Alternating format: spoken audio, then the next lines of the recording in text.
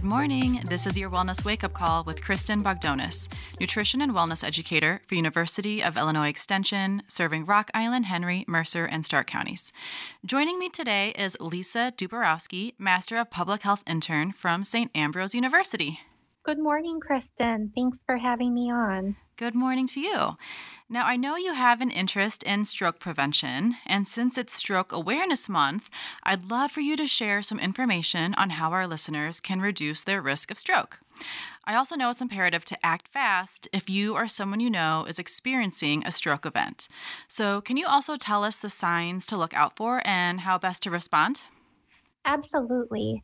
You may have heard of the acronym FAST or FAST. It stands for face, arm, speech, and time. If you think someone may be having a stroke, ask these questions. Does one side of the face droop when smiling? Does one arm drip downward when both arms are raised? Does speech sound strange or slurred? If you see any of these signs, call 911 right away.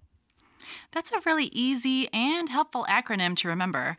I've heard that it's important to call 911 instead of using your own personal transportation to get to the hospital after a stroke. What is the reasoning behind this exactly? Calling 911 is recommended over personal transportation to the ER for a couple of reasons.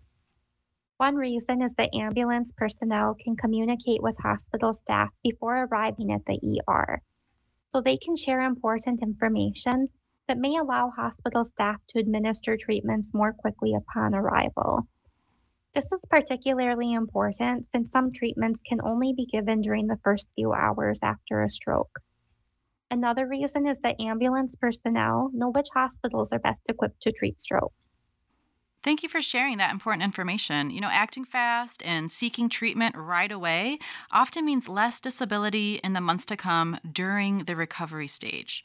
So, what can we do to prevent this from happening in the first place? I know there's an overlap between preventing stroke and heart disease, but what can people do day to day to reduce their risk?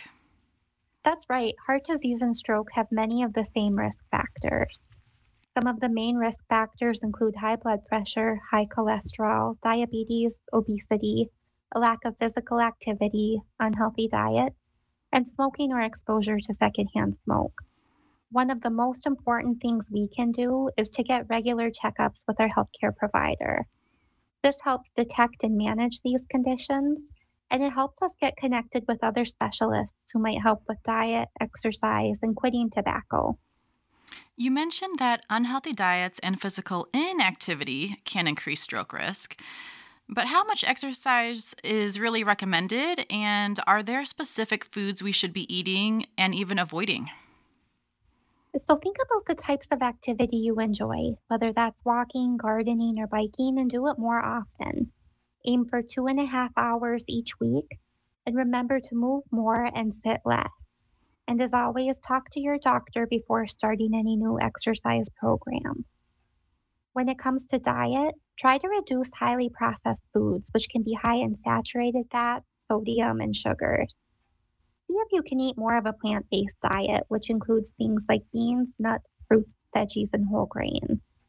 And for specific dietary needs or concerns, talk to a registered dietitian.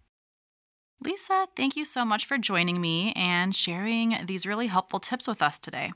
As with many other conditions, being active, eating well, avoiding tobacco, and working with your healthcare provider to manage any underlying conditions can lower your risk of stroke.